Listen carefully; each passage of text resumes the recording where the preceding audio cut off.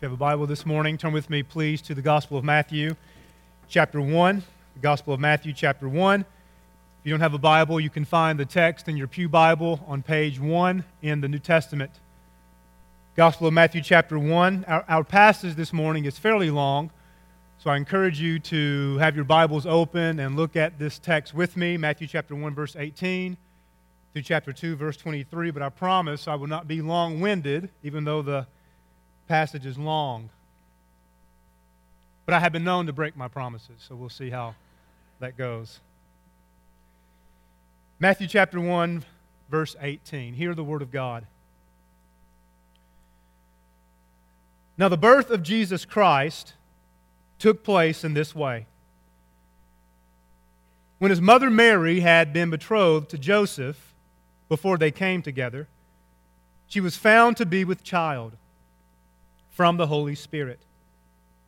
And her husband Joseph, being a just man and unwilling to put her to shame, resolved to divorce her quickly. But as he considered these things, behold, an angel of the Lord appeared to him in a dream, saying, Joseph, son of David, do not fear to take Mary as your wife, for that which is conceived in her is from the Holy Spirit. She will bear a son, and you shall call his name Jesus, for he will save his people from their sins. All this took place to fulfill what the Lord had spoken by the prophet. Behold, the virgin shall conceive and bear a son, and they shall call his name Emmanuel, which means God with us. When Joseph woke from sleep, he did as the angel of the Lord commanded him. He took his wife, but knew her not until she had given birth to a son, and he called his name Jesus. Chapter 2. Now after Jesus was born in Bethlehem of Judea, in the days of Herod the king, behold, wise men from the east came to Jerusalem, saying, Where is he who was born King of the Jews? For we saw his star when it rose, and we have come to worship him. When Herod the king heard this, he was greatly troubled, and all Jerusalem with him. And assembling all the chief priests and the scribes of the people, he inquired of them where the Christ was to be born. They told him, in Bethlehem of Judea, for so it is written by the prophet, And you, O Bethlehem, in the land of Judah, are by no means least among the rulers of Judah. For from you shall come a ruler who will shepherd my people, Israel. Then Herod summoned the wise men secretly and ascertained from them what time the star had appeared. And he sent them to Bethlehem, saying, You go and search diligently for the child, and when you have found him, bring me the word, that I too may come and worship him. After listening to the king, they went on their way. And behold, the star that they had seen when it rose went before them, until it came to rest over the place where the child was. When they saw the star, they rejoiced exceedingly with great joy. And going into the house, they saw the child with Mary, his mother, and they fell down and they worshipped him. Then, opening their treasures, they offered him gifts, gold and frankincense and myrrh. And being warned in a dream not to return to Herod, they departed to their own country by another way. Now when they had departed, behold, an angel of the Lord appeared to Joseph in a dream and said, Rise, take the child and his mother, and flee to Egypt, and remain there until I tell you. For Herod is about to search for the child to destroy him. And he rose and took the child and his mother by night and departed to Egypt, and remained there until the death of Herod. This was to fulfill what the Lord had spoken by the prophet. Out of Egypt I called my son. Then Herod, when he saw that he had been tricked by the wise men, became furious And he sent and killed all the male children in Bethlehem and in all that region who were 2 years older or under. 2 years old or under. According to the time that he had ascertained from the wise men, then was fulfilled what was spoken by the prophet Jeremiah. A voice was heard in Ramah, weeping and loud lamentation. Rachel weeping for her children. She refused to be comforted because they are no more. But when Herod died, behold, an angel of the Lord appeared in a dream to Joseph in Egypt, saying, Rise, take the child and his mother, and go to the land of Israel. For those who sought the child's life are dead. And he rose, took the child and his mother, and went to the land of Israel. But when he heard that Archelaus was reigning over Judea in place of his father Herod, he was afraid to go there. And being warned in a dream, he withdrew to the district of Galilee. And he went and lived in a city called Nazareth, that what was spoken by the prophets might be fulfilled. He shall be called a Nazarene. Let's pray together.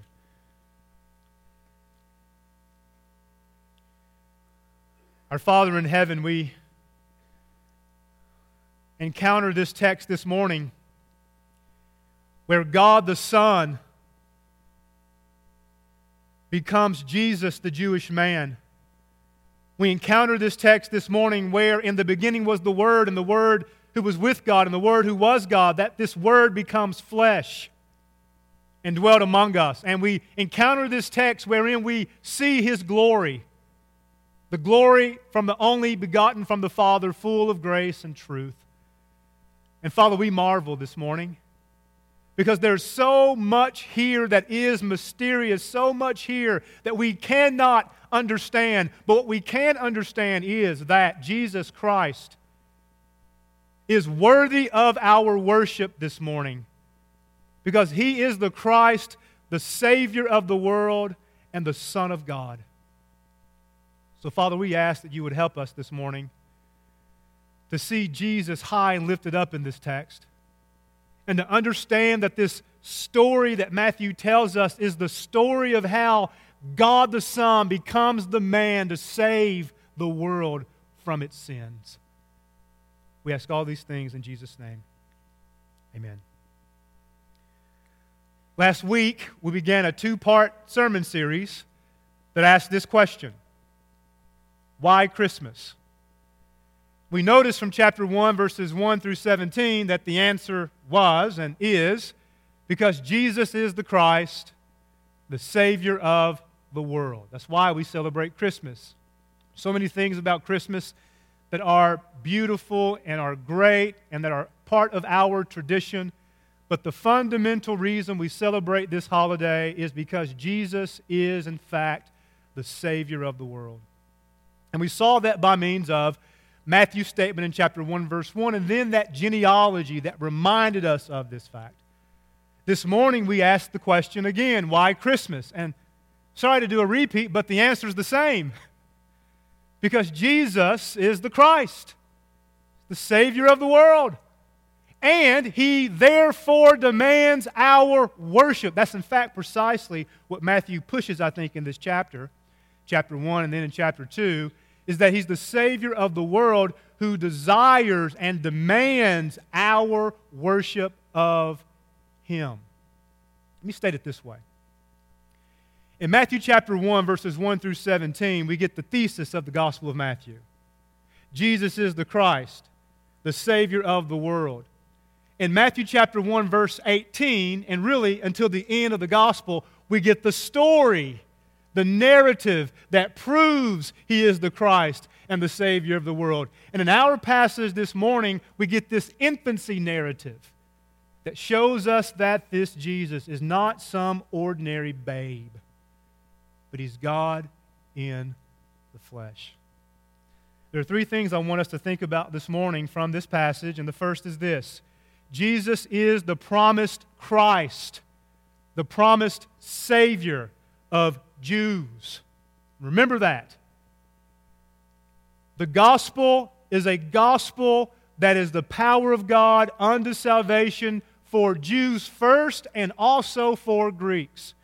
And the story of Jesus is a story that reminds us that God has made promises, yes, to the world, but also to the Jewish people. And God in Christ fulfills those promises. So here's the story. First, we notice in chapter 1, verse 18, these two figures, Joseph and Mary. And the narrative tells us in verse 18 that the birth of Jesus Christ took place like this. Verse 18. His mother Mary had been betrothed to Joseph. They weren't legally married yet. The betrothal was not like the modern day engagement, in that the modern day engagement can be broken. But in the Jewish world in the first century, the betrothal was legally binding even though it was not a consummated marriage, which means this. Joseph and Mary were betrothed to each other, but they could not do married people stuff. You know what I mean? Which is why, verses 19 and 20, when Joseph finds out that Mary is with child, he panics. And this has got to be his thinking. And this is my preacher liberty here, but I think it's a fair guess. She's pregnant. I'm not the father. Therefore, she must be guilty of sin. Particularly the sin of fornication, which has resulted in this child. And as a result of Joseph's fear and worry, and because he's a righteous man, the text tells us, in verse 19, he wanted to put her away quietly. He wanted, your translations might say, to divorce her. So they're not married on the one hand. But the betrothal is legally binding. And so he wants to break that betrothal because he's righteous. And I think, if you read between the lines, because he's afraid. He knows full well that Mary would be subject to public ridicule and shame if, in fact, she has committed fornication. Just read Deuteronomy, for example. Fornicators were stoned. And so Joseph, being a righteous man, certainly wanting to protect his own righteousness, but maybe also wanting to protect Mary from this shame. But as the narrative continues, we know that God has a different story in mind here. So God, as He does often in this narrative, He intervenes. And He intervenes by means of an angel. And He tells Joseph that Mary is not guilty of sin.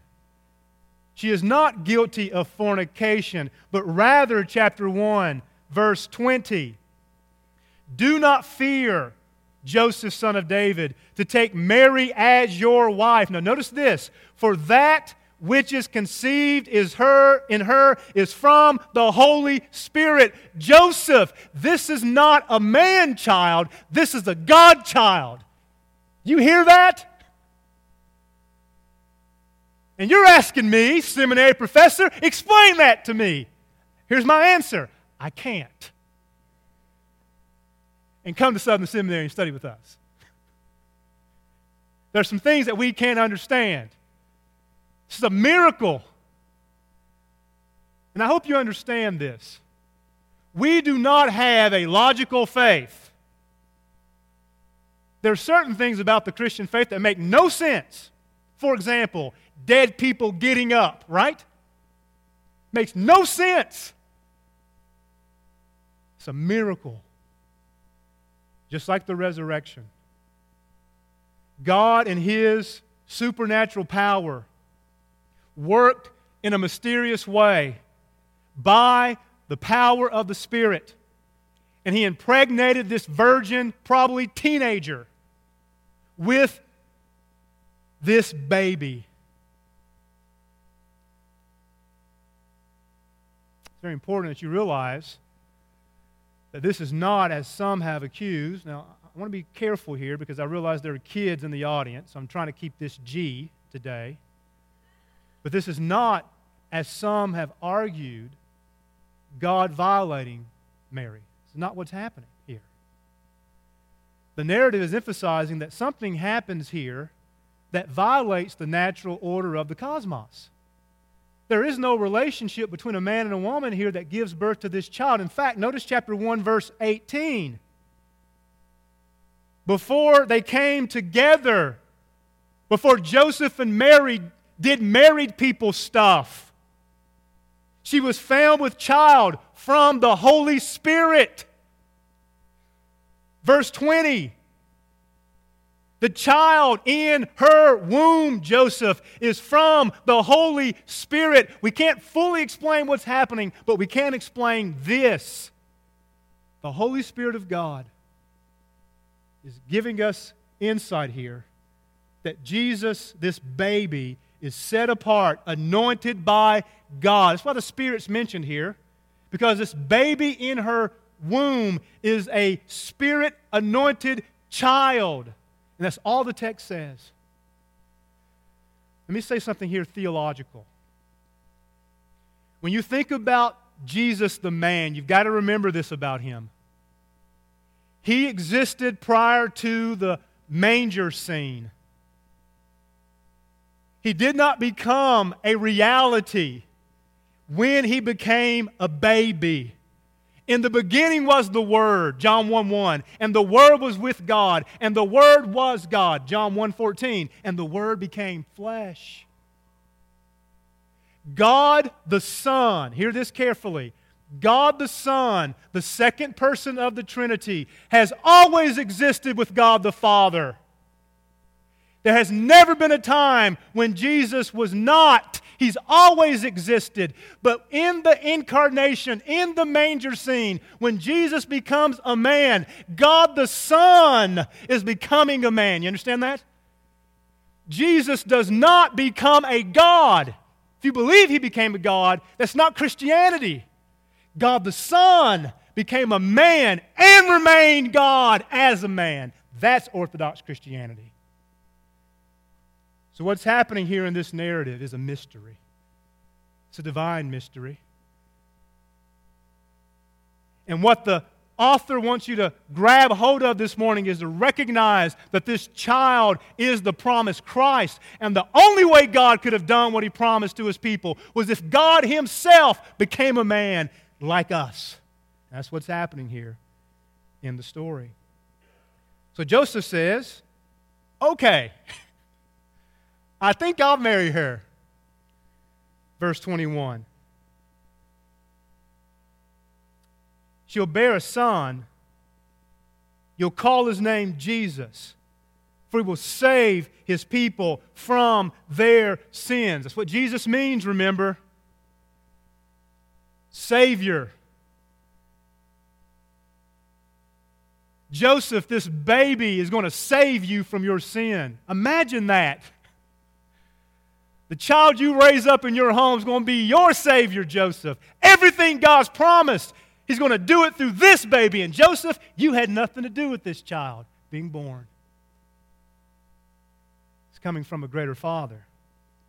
And then Matthew gives us insight in verse 22, verse 23, that all of this is happening not by coincidence, but all of this is happening to fulfill what God had promised through Isaiah the prophet, quoting in verse 23, Isaiah 7, verse 14, "Behold, the virgin shall conceive and bear a son, and they shall call His name Emmanuel," which means God with us. Hear that loudly and clearly.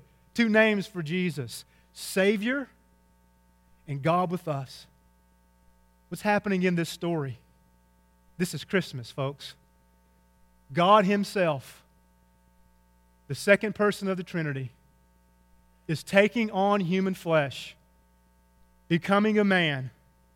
And when God Himself steps on the very creation that He Himself created, God is with us.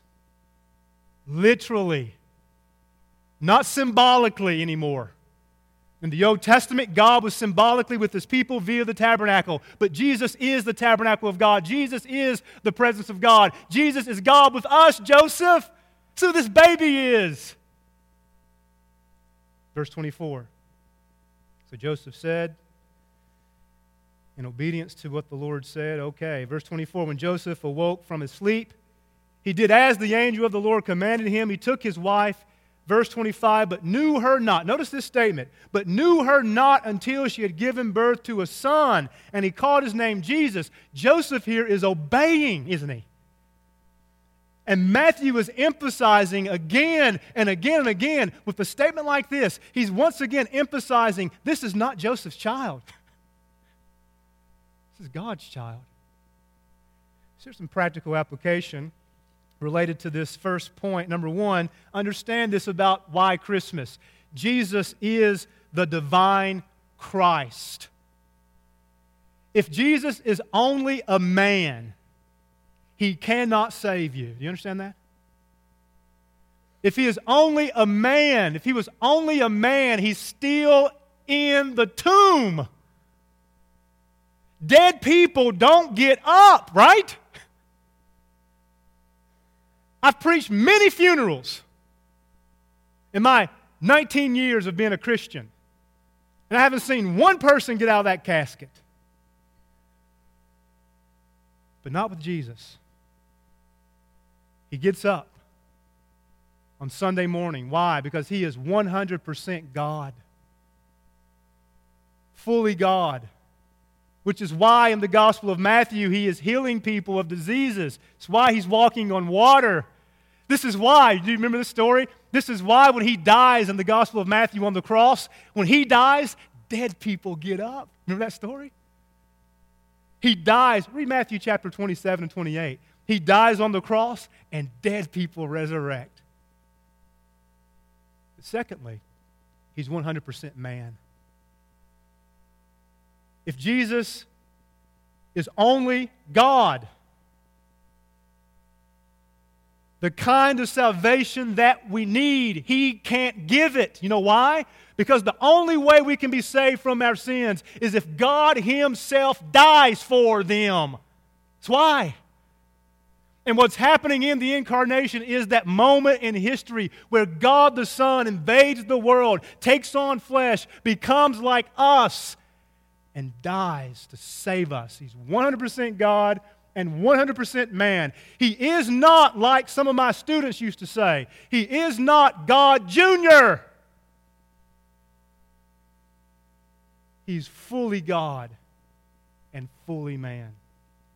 So if you're suffering today, as I said last week, if you're suffering today, you have a God-man Christ who sympathizes with your weaknesses. He knows what it's like to be tempted. Matthew chapter 4. He knows what it's like to suffer. He knows what it's like to be lonely. My God, why have you forsaken me? Remember that line? He knows what it's like to be abandoned by his followers, by his friends. He can sympathize with you. Fully God, fully man. That's why Christmas. And a third application. I hope you see it in this passage. All of God's promises, every single one of them is fulfilled in Jesus. The promise of God to save a people for his glory is fulfilled in Jesus. The promise to give Abraham a descendant is fulfilled in Jesus. The promise to give David a descendant is fulfilled in Jesus. The promise to crush the seed of the serpent, Genesis 3:15, by means of the seed of the woman is fulfilled in Jesus Christ. Christmas is about God's promises being fulfilled. Why Christmas? Because God wants to show us he's a promise-keeping God. You have a habit of breaking promises. I have a habit of changing my mind. I suppose you can call that promise breaking. My son will call it promise breaking, but I changed my mind quite a bit. God's not a God who breaks promises. He keeps them. You can trust this God. When God says, I'm going to save you, he will do it. He might not do it how you expect. Israel did not expect a bloody Jesus from Nazareth to be the means by which their salvation would come. But he brought it, right? God might not work for you the way you think he should work for you. But remember this, God will fulfill his promises to this church and to his people. First truth, Jesus is the promised Messiah who's come to save Jews and Gentiles. Second truth, we should worship Jesus as the Christ and as the Savior of Jews and Gentiles. Now, let me just remind you of some things I've said in weeks before. The truth that Jesus is the Savior of the Jewish people, that is great if you're Jewish, right? It's kind of like saying this. The truth that the University of Kentucky Wildcats is the greatest basketball team ever in the history of college basketball, that's great for those of us who are UK fans. But if you're not a UK fan, you don't really care about that. But Jesus is not just the Savior of Jews. He's the Savior of Gentiles. And everybody, black or white, rich or poor, Republican or Democrat or independent, everybody's a Gentile unless that person is Jewish. And what we see in this particular chapter, chapter 2, you have Gentiles who are part of these promises. So chapter 2, here's what happens, verses 1 through 12. Chapter 2, verse 1, you get this mention of these wise men, 2:1. After Jesus was born, 2:1, in Bethlehem of Judea, in the days of Herod the king, behold, wise men came from the east to Jerusalem. Let me just stop and explain a little bit what is happening here. Some of your translations might say magi instead of wise men. We don't know a lot about these people. We don't even know how many there were, contrary to many manger scenes that you'll see. We don't know if there were only 3. The text doesn't say that. It just says they brought 3 gifts. But it doesn't say there were only 3 wise men. What we do know about these people is that they were from the east, which I think means they were not Jews, they were Gentiles. Moreover, what we know is they were familiar with this prophecy in Numbers 24. In Numbers 24, you have this prophecy in verse 17 regarding this star coming out of Jacob. Quote Numbers 24, verse 17. A star shall come out of Jacob, and a scepter shall rise out of Israel. It shall crush the forehead of Moab and break down all the sons of Sheth. Now, here's something very important about that statement. In Numbers 24, a Gentile is giving this prophecy. In Matthew chapter 2, those wise men from the east are not Jews, they're Gentiles. They're following this star, believing by faith, Numbers 24, and they're following this star so that they could worship, the text says, worship this baby who was born as king. What's happening in this story?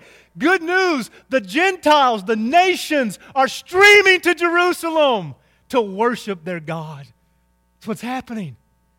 So if you read further throughout the narrative, you get verse 2. They said, verse 2, where is he who has been born King of the Jews? For we saw his star when it arose. They remembered Numbers 24, and they saw that star, and they followed that star to Bethlehem, believing by faith that the Messiah had been born, fulfilling all sorts of prophecies in the Old Testament about the Gentiles fleeing to Jerusalem to see the glory of Jerusalem's God. But when they arrived, something happened. They met this scoundrel named King Herod. King Herod had all sorts of issues, to put it nicely. One issue was he was greatly paranoid about losing his kingdom. He was the king of the Jews. And by the way, he was placed as king of the Jews by the Romans, not by God. Of course, God is in control of everything, but technically speaking, in terms of the story, the Romans place Herod as king of the Jews. And when Herod hears about this new king who was born, he wants to recruit the religious leaders in the community. And he asked the religious leaders where this king would be born, verse 4. And they told him, verse 5, quoting Micah 5:2 and 2 Samuel 5:2, that he would be born in Bethlehem of Judah. And to make a long story short, Herod tells these magi, these wise men, to go find that child, to find that king and to bring him back to him so that he too can worship this king. But the wise men altogether ignored Herod's request. But instead they arrive, verses 10 and 11 tell us, at the place where the star led them, which was to the manger, which was to the place where the child was born. And notice what the wise men do. The Magi, verse 11, they fell down and they said, Jesus, what'd you buy me for Christmas? Is that what they said? They worshiped him. They offered him gifts. They gave him gifts fitting for a king. Frankincense and myrrh and gold. This is a baby. But Matthew is telling us, no, it's not. This is God himself, the promised Messiah. And these Gentiles are bringing these gifts to show that this is in fact the one whom God has promised to save Jews, yes, but also Gentiles. And they worship him. Why Christmas, folks? Because we are required to worship Jesus Christ as King. Do you understand this about Jesus? He doesn't share his glory with anybody. You understand that? Let me just say it like this. God loves God more than God loves anything. Do you believe that? You believe that? He does. He loves his own glory. How else could God be God if he loved anything more than God? And how else could Jesus be the king if he loved another's kingdom more than his own? And Christmas is reminding us every single year that King Jesus wants glory and honor and praise and laud and pomp and circumstance. He wants all of that after the cross and resurrection, right? Before the cross and resurrection, he's in a manger. He's on a donkey. But this manger scene is pointing us to the fact that this baby who was born a king because he left the heavenly kingdom. And these Gentiles show up and worship him as this king. If you read, for example, Micah chapter 5, verses 1 and 2, and 2 Samuel chapter 5, verse 2, you see that in fact Jesus is fulfilling here in this birth scene everything that was promised. You see texts like Isaiah chapter 40 to 66. In Isaiah 40 to 66, God promises to send salvation to his people, and he promises to include Gentiles within that salvation promise. And he promises that there will be a day when Zion would be happy and glad, and when the Gentiles would stream in and worship Zion. And that day happens, the incarnation of Jesus Christ. So there are a few applications for you to glean from this passage. Number one, why Christmas? Because we want to worship and honor our King in the power of the Spirit. We want to worship Jesus. What is worship? There are all sorts of definitions for worship. But I think worship should never be limited to words only, although words are part of worship. But words also reflect actions. And so worship is shown by means of how you live your life. You might be in this sanctuary this morning, but you don't worship Jesus. If you want to esteem Jesus as worthy of worship, if you want to exalt him as Lord and King of your life, you must obey him. That's worship. Worship is obeying Jesus as King. A king worthy of your worship is a king who is worthy of your obedience and your allegiance, right? That's what he wants today. That's what these gifts represent and symbolize. He wants young people. He wants you to be pure until you get married. Worshiping Jesus means, if you love Jesus, young people, and not just young people, but especially young people, if you love Jesus, stay pure until you get married and give yourself to your husband or your wife. That's how you worship Jesus, right? You are quiet. I'll answer my own question. Right. Amen, Jarvis. Right. Preach it. Obeying Jesus is not simply saying, I obey you. It is giving up yourself to Him, losing everything to gain everything. And I mean losing a boyfriend or a girlfriend who doesn't love Jesus, or maybe someone who says he or she does, but is simply playing the Jesus card to satisfy or gratify their own pleasures. Give your life to Jesus and worship. You worship Jesus with your speech as well. I don't know about you, but my tongue can get me in a lot of trouble. Preachers have a ministry of words, and our words can kill or they can build up. One way we worship Jesus as Lord is we speak to people, about people, and of people in ways that honor the King, right? And that's hard.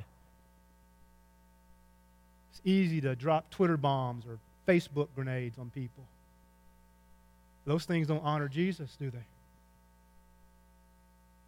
One way we worship the King is by speaking in ways that glorify Him, giving ourselves up in how we act and how we speak, how we spend our time. And you can learn a lot about what we worship by how we spend our time, can't we?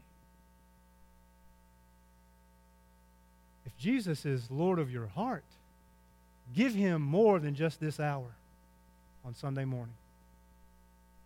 Give Him a little bit of time on Monday through Saturday as well. And seek to esteem Him as King over your life, not just over this 1 hour service, as important as this service is.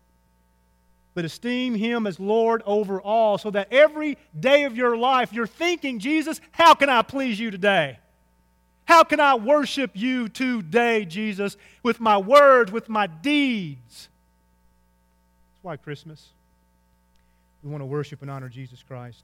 Third and finally, first, Jesus is the promised Christ for Jews. Second, Jesus is the one who should be worshiped for Jews and Gentiles. And third, Jesus is the Son of God. Chapter 2, verses 13 to 23. This is an interesting part of the story. You have Herod in this section frustrated because Herod did not get his way. He does not like it that a new king has been born. And he wants, frankly, I think, to see this new king to kill him. This is why, in fact, he is enticing these magi to make him aware of where this king is. And I think the narrative of chapter 2, 13 to 23 proves that very point. But God once again intervenes, doesn't He? And by the way, did you notice how many times in the narrative God intervenes? He intervenes and He tells Joseph, Joseph, do not divorce Mary.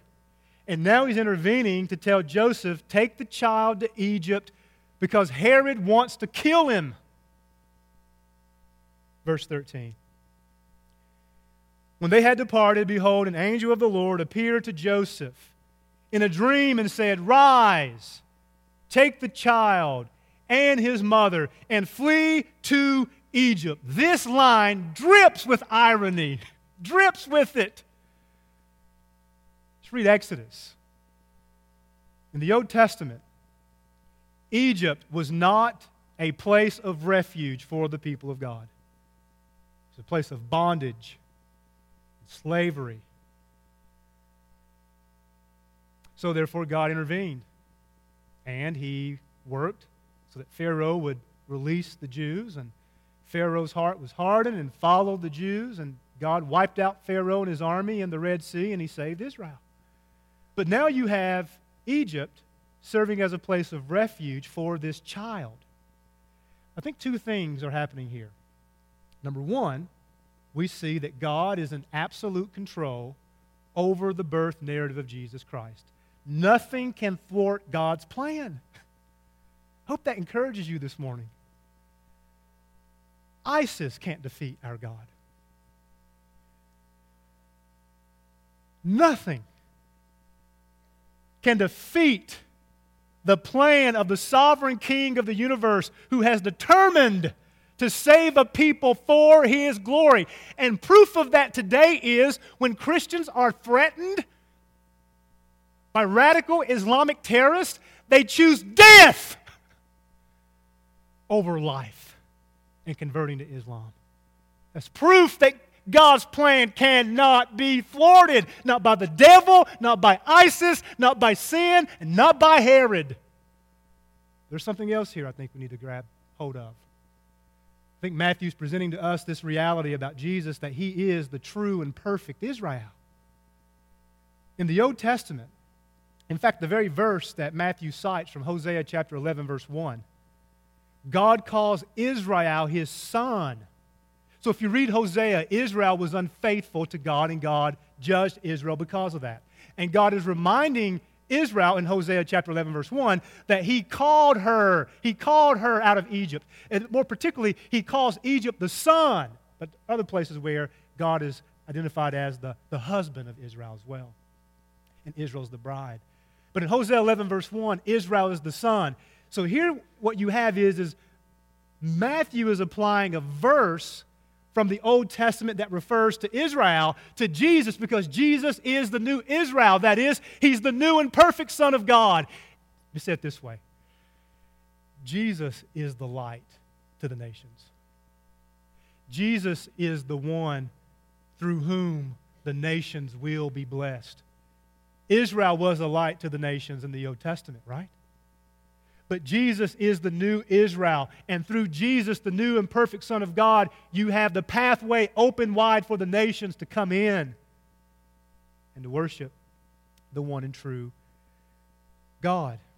So therefore, verse 15 says that out of Egypt, God called his son, referring to Jesus. Another example of this truth is seen in Matthew chapter 3.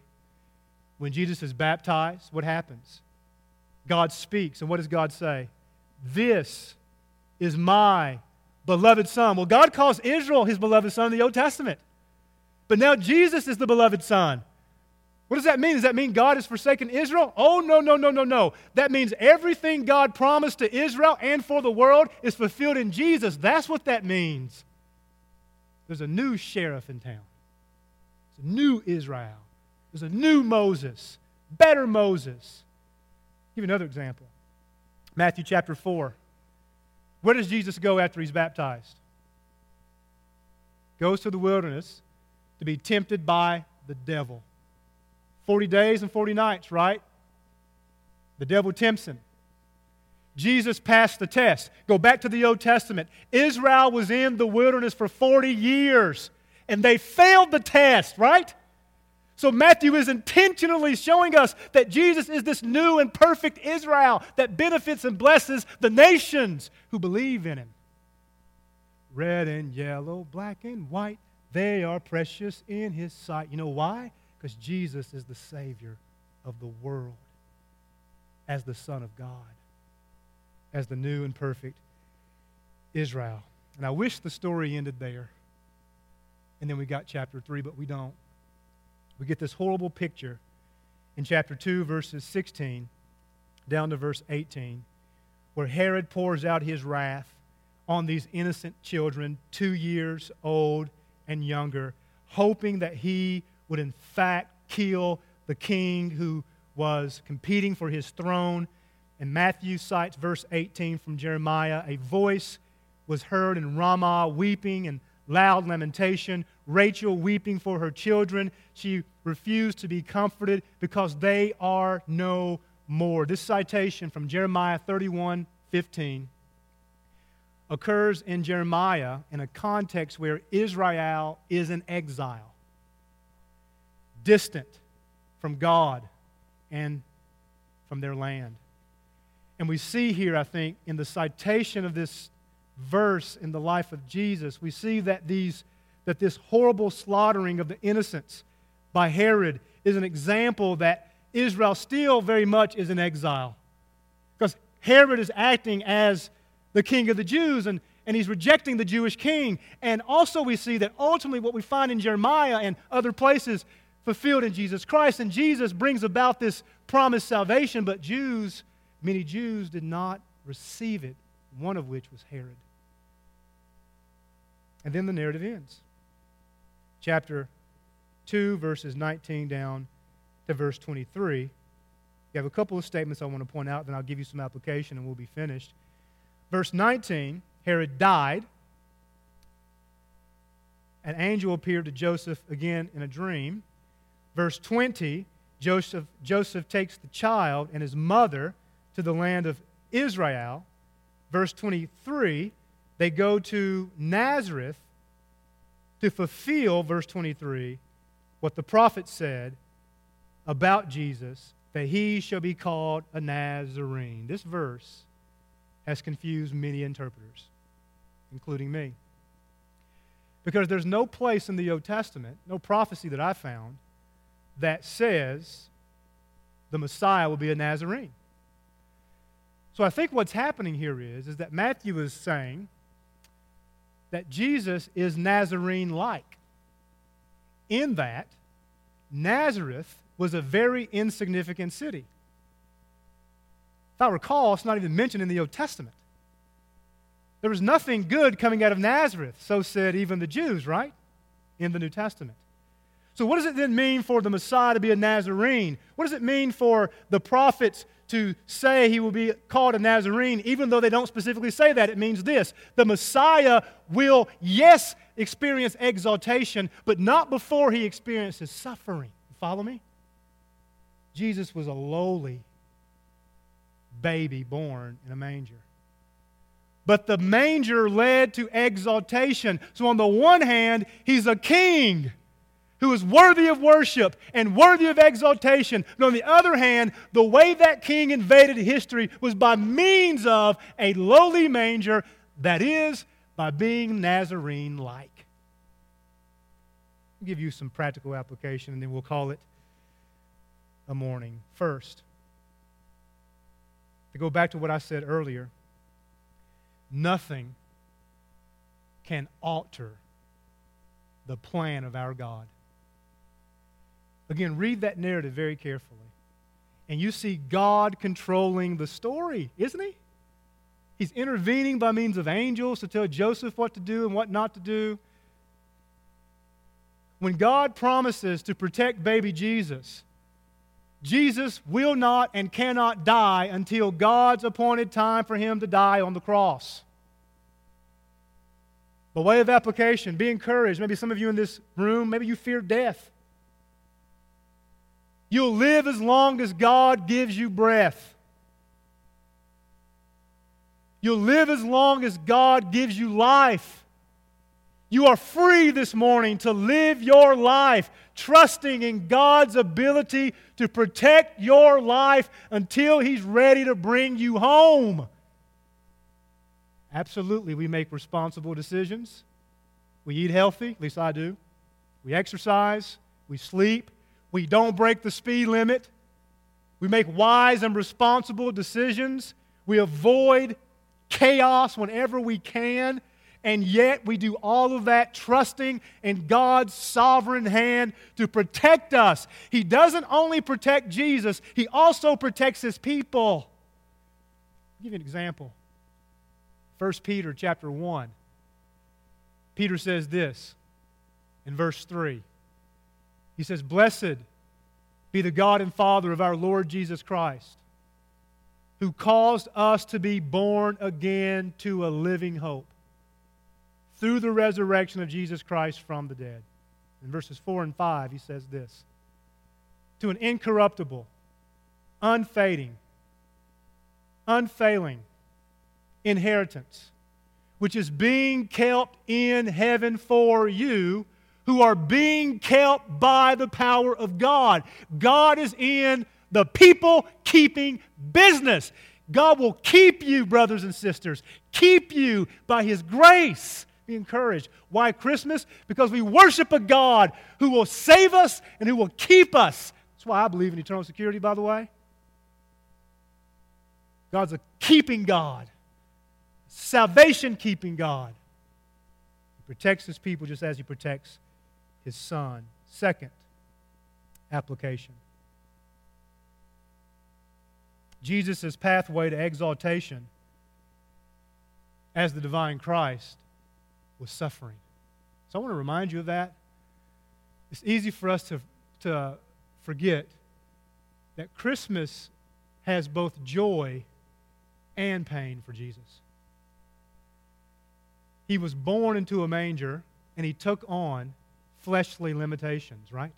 And he ultimately died and then resurrected from the dead. And the joy of Christmas is there's birth and there's resurrection, but there's also death in between those two things.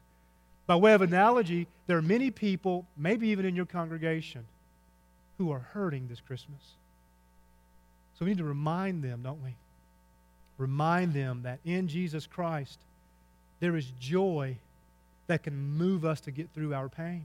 Are you suffering today? Are you discouraged because the holiday seasons bring memories back into your life that, quite frankly, you'd like to suppress? Well, I think the word of the Lord is to cling to Christ this Christmas. Worship Him. Believe by faith that this Jesus will help you persevere through your suffering, because Jesus is the King who suffered. Suffering led to the cross and exaltation.